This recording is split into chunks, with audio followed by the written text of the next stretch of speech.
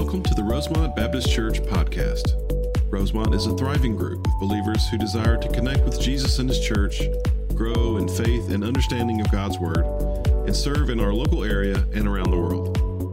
We are located in LaGrange, Georgia at 3794 Hamilton Road and invite you to attend any of our 3 services on Sunday mornings. Please visit our website at rosemontchurch.org for more information. And now we pray that God speaks to you in a personal way as you listen to this week's message from Pastor Adam Camp. It's obviously Memorial Day weekend, and it goes without saying that we're grateful for the opportunity to be able to come here, to be able to meet freely. It's not the same for all of our brothers and sisters around the world. And so we are not flippantly, but very sincerely grateful for this opportunity this morning. So Adam's been talking in Philippians chapter 2 over the last couple weeks. First, we talked about Jesus as the perfect example of a servant, of a humble servant willing to do, obviously, whatever it takes for his mission to reconcile us back to him. And then we read about Paul last week a lot, and we talked about how Paul, again, is a servant to look at, a humble servant, an example for us to follow. And Adam had 3 major points last week, and it's a continuation into this week. Our obedience to Christ leads us to grow in Him. So we work out our salvations in fear and trembling. We seek daily, and we're sanctified daily, and move closer and closer in the image of Christ. As we grow in Christ, our light shines. We should be above reproach. As Christians, we should look very different than the rest of the world. And then finally, our light shines, we find joy in sacrifices. So it doesn't mean that we're just happy all the time, but it does mean that when we're called upon, that we're joyful in the sacrifice that God needs us to do for His glory. So sometimes we think, though, we have Jesus, this perfect example, this perfect person, and there's no way we can possibly look and use His example because it's just beyond us. We're already failed before we started. And so, okay, we look at Paul, this super apostle, this guy who has this incredible conversion on the road to Damascus, and we think, again, Paul just seems even too unrelatable to us. Well, thankfully, the Spirit carried along Paul and gave him 2 more people that if we feel like Jesus is beyond us, Paul's beyond us, well, we have 2 more this morning that we can look at that Paul gave us, Timothy and Epaphroditus, to look at as an example of how we can be humble servants for God. So the first one, Timothy, we'll read 19 through 24 in chapter 2, and then we'll talk a little bit about who Timothy was. So I hope in the Lord Jesus to send Timothy to you soon, so that I too may be cheered by the news of you. For I have no one like him who will be genuinely concerned for your welfare. For they all seek their own interests, not those of Jesus Christ. But you know Timothy's proven worth, how as a son with the Father, he has served with me in the gospel. I hope, therefore, to send him just as soon as I see how it will go with me. And I trust in the Lord that shortly I myself will come also. So we'll stop there and let's talk a little bit about who Timothy was. So Timothy first appears, Acts 16. Paul had just started out on his second missionary journey. Picks up Timothy, and just as a side note of who Timothy was, 2 Timothy 1:5, Paul actually gives his mother and grandmother an accommodation for helping pour the foundation of this man's faith. And so just a reminder to grandparents, to parents out there, that the work you do to disciple your kids will go on, hopefully, way further generationally than you'll ever know. So Timothy, Greek father, Jewish mother, gets taken along with Paul. They get the Macedonia call. They decide to change directions, and they go to Philippi. And so the Philippians knew very much who Timothy was. They knew him personally. He was there at the inception of their church. And so all this to be said, second part of chapter 9 of verse 19, so that I too may be cheered by the news of you. So Paul saying that he might be, some of your versions might even say the word encouraged by the news of you. So what did Paul want to hear from the Philippian church? He wanted to hear how the church was doing. He wanted to hear about conversions, testimonies of how the church was reaching out into their community, salvations, baptisms. He wanted to hear about all these things. And I just want to remind us, that's why we're here today. That's why we're in this room. That's why you just went to Sunday school or wherever you came from. That's why you're in small groups, because that's an integral part of our Christian walk, is that we should be spurring one another on. And it's not just about getting filled up. It's about also filling up others, about sharing how God is working in your lives and how it spurs us on. So you have to be walking with him, though, to have a testimony to share, though, right? And that's the mission wall out here. There's newsletters all on there, right? And that's a big part when we hear back from our partners. I mean, how many times have we gone to other places or gone and helped our partners, and we think, like, I wonder what happened with this person or that person. And then it might be months or weeks or years later, you hear that whole family came to Christ, or that whole family was baptized, or this happened or that happened, and you think, like, wow, what an encouragement that was. It's the same idea here. That's all Paul was wanting, was some encouragement back from a church that he had planted, to see how the people he personally knew were continuing to grow in the Lord.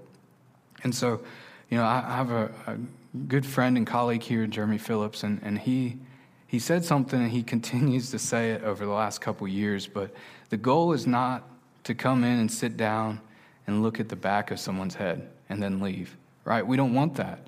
We want us to be in community, and not just for the couple hours we're here in this building, but throughout the week, throughout your life, throughout the month, etc.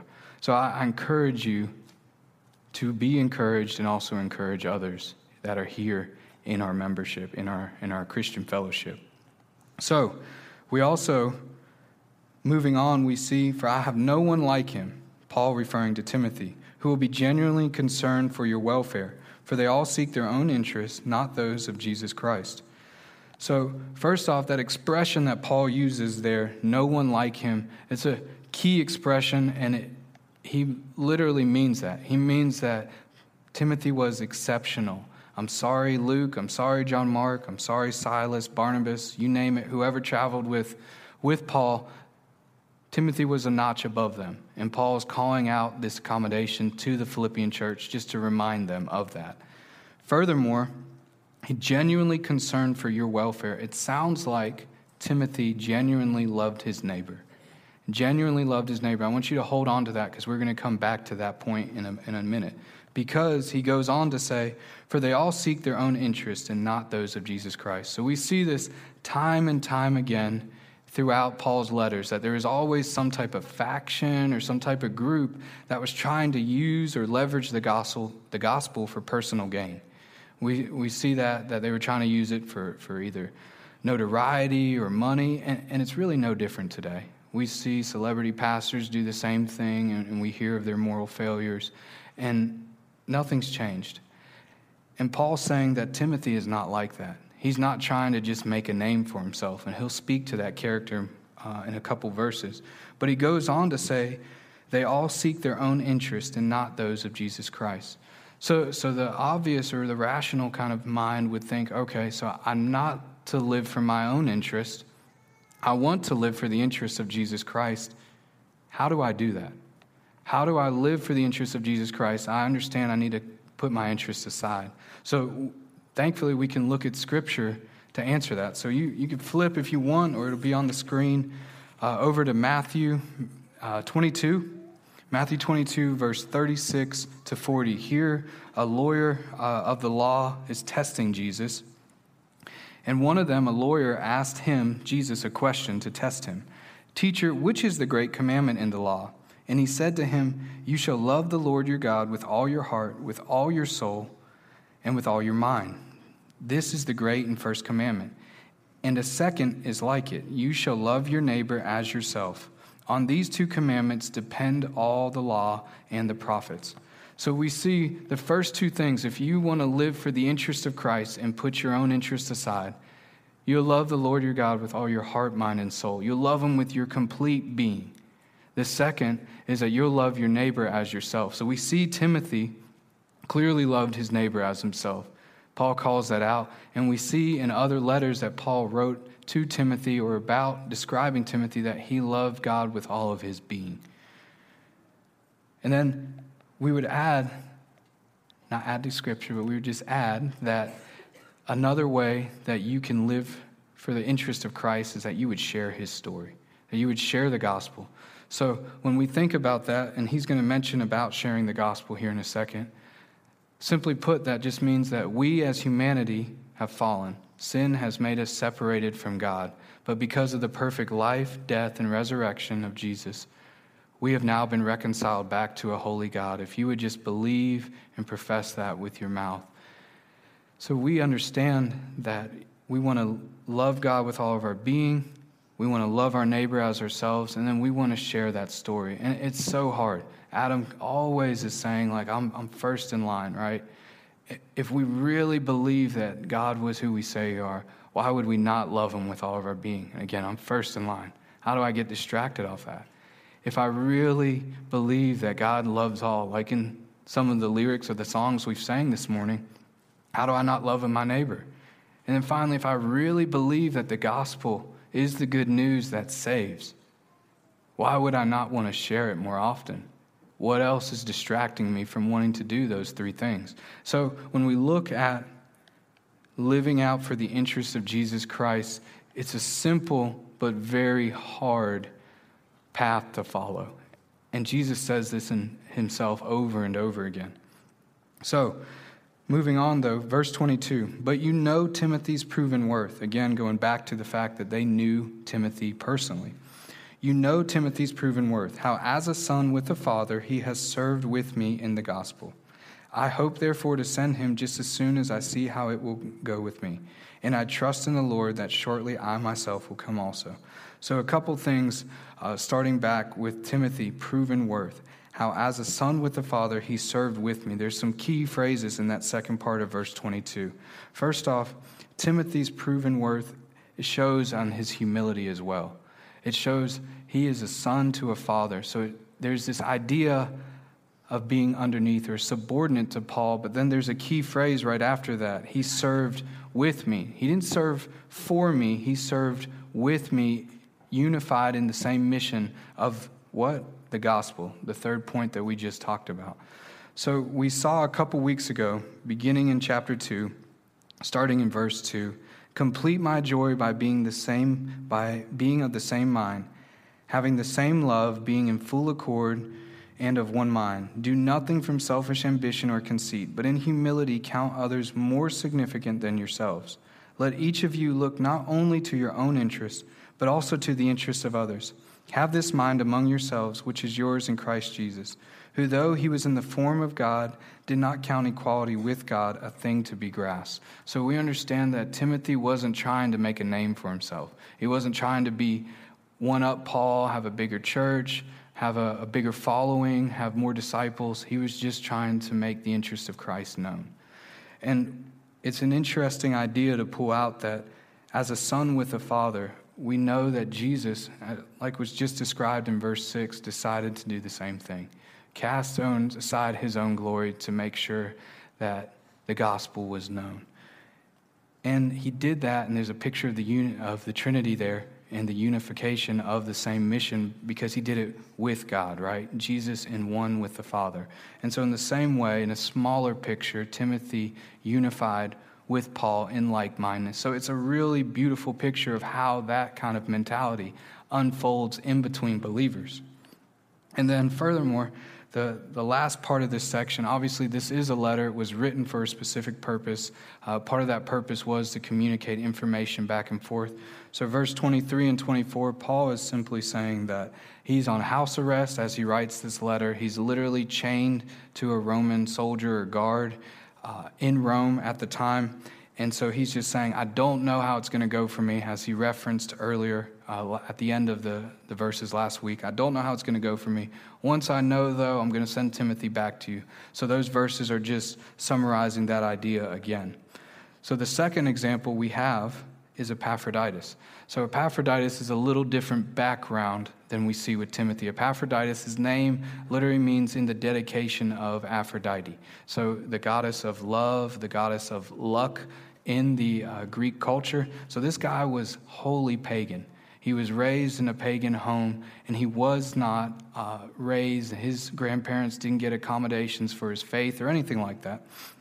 But we see how Paul considers him as well. So starting in verse 25, I have thought it necessary to send to you Epaphroditus, my brother and fellow worker and fellow soldier, and your messenger and minister to my need. For he has been longing for you all and has been distressed because you heard that he was ill. Indeed, he was ill, near to death, but God had mercy on him, and not only on him, but on me also, lest I should have sorrow upon sorrow. I am the more eager to send him, therefore, that you may rejoice at seeing him again, and that I may be less anxious. So receive him in the Lord with all joy, and honor such men. For he nearly died for the work of Christ, risking his life to complete what was lacking in your service to me.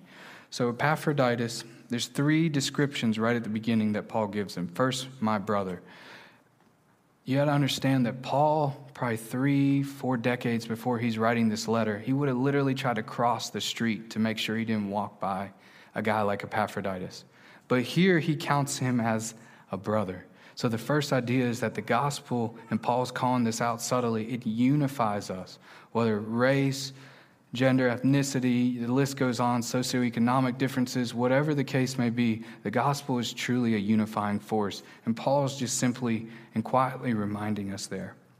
A fellow worker, similar to that of Timothy, he is working for the interest of Christ. He is unified in one mind with Paul in trying to make Christ known to all those that would hear it. And then the final, and it's really special, obviously, fellow soldier. It's only ever mentioned one other place. Paul only accounts one other person to be a fellow soldier, and that's in the 2nd verse of Philemon. And we see, what is he willing to do? He's willing to risk his life. That's what it said in verse 30. For he nearly died for the work of Christ, risking his life to complete what was lacking. So we understand that Epaphroditus was willing to put it all on the line. He was willing to put it all on the line. We remember that, obviously. It's very obvious this weekend. But we're called to be soldiers of Christ. You know, I had a friend just say it the other night in a Bible study that we're not supposed to be couch potatoes for Christ, where it's not an apathetic faith. We're actually quite differently, all of these different descriptions, we're called to be active in our faith. We're called to go out there and do things. We're called to be in relationship and pray and know God as well. It's not just one of those, we're just going to, oh yeah, we'll pray for that person, we'll pray for that person. We never do anything except just in name say we're Christians. And so he's really giving this guy an accommodation of showing how far Epaphroditus was willing to go for the gospel, for the sake of the kingdom. He goes on in verse 26, pretty much saying, again, these letters had specific examples to teach doctrine, but also to transfer information. He says very briefly that you all have heard, obviously, that Epaphroditus was gravely ill. Praise the Lord, he's been healed. And he knows that you guys don't know that yet, so he's very eager to come back and tell you that. And so I'm going to send him back just as soon as I can, and when he gets back, you need to give him a hero's welcome. And so that finishes out chapter 2. And so when we think about, what does this all mean for us? How is this relevant to us 2,000 years later? Simply, there's 2 main things. And first is that we should be in community with each other. You are an encouragement, and you are to encourage your brothers and sisters in Christ. And secondly, how are you living for the interest of Christ? We talked about loving the Lord with all of your being, and we talked about loving your neighbor as yourself, but how are we living for the interest of Christ? How can we also share the gospel as well? How often do we do that? How often do we get in conversations? And so the 2 main ideas are examples of regular guys, not super apostles, not the perfect Savior, but regular guys that lived it out. And what's really awesome is that this morning, here in a little bit, we're going to show a video of a couple from our own church that has prayed and is trying to seek out the interests of the Lord. And it's made very clear in their video that they have a heart for this. So as we enter into a time of not just offering to the Lord, but the altar as well will be open, I really want to challenge our church. You know, how is God calling you? How can you be used? You know, is he calling you to some far off, unreached uncontacted, unengaged people group, or is he just calling you to love somebody you've deemed unlovable and just to go share the gospel with them here in our own community? Because we all have a very different but distinct calling. And so we want to make the interests of Christ known. We want to make sure that he, first and foremost, is getting all the praise, including whether it's us individually or this church as a whole.